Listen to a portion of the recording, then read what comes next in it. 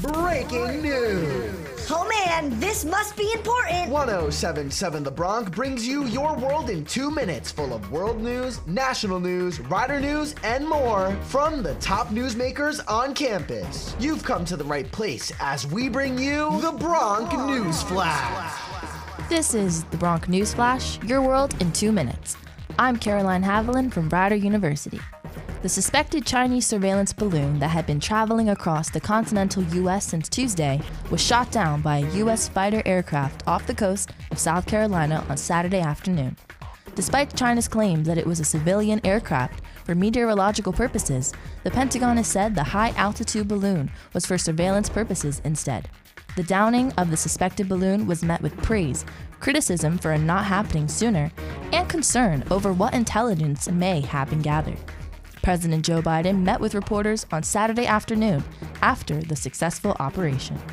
On Wednesday, when I was briefed on the balloon, I ordered the Pentagon to shoot it down on Wednesday as soon as possible. They decided, without doing damage to anyone on the ground, they decided that the best time to do that was as it got over water outside within the 12-mile limit. They successfully took it down. And I want to compliment our aviators who did it, and we'll have more to report on this a little later.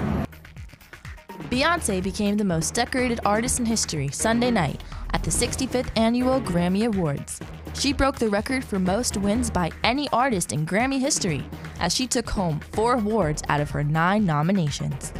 Other artists with big wins for the night were Harry Styles with his album Harry's House taking home Album of the Year, Samara Joy for Best New Artist, Lizzo for Record of the Year, and Bonnie Raitt for Song of the Year.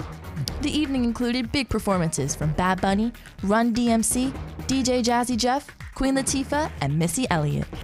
The Mental Health Association in New Jersey is introducing a program for adolescents at high schools throughout the state to help them learn how to identify, understand, and respond to signs of mental health issues and substance use disorders. The program is being introduced using a $400,000 state grant that covers initial funding. The statewide director of Mental Health First Aid for the association, Ruth Kaluski, said research shows that young people may be the first to notice some emerging signs and symptoms in themselves and their friends. What to do with that information can be challenging. So, the idea was, let's get the teens on board. And that is your Bronc News Flash, your world in 2 minutes. I'm Caroline Haviland. This has been the Bronc News Flash on 1077 The Bronc. Oh man, that was pretty important stuff. Missed your world in 2 minutes? You can listen to past episodes at 1077thebronc.com/Bronc News Flash on your favorite podcasting platforms. We'll see you next time as we get back to the biggest hits and best variety only on 1077 The Bronc. Sweet.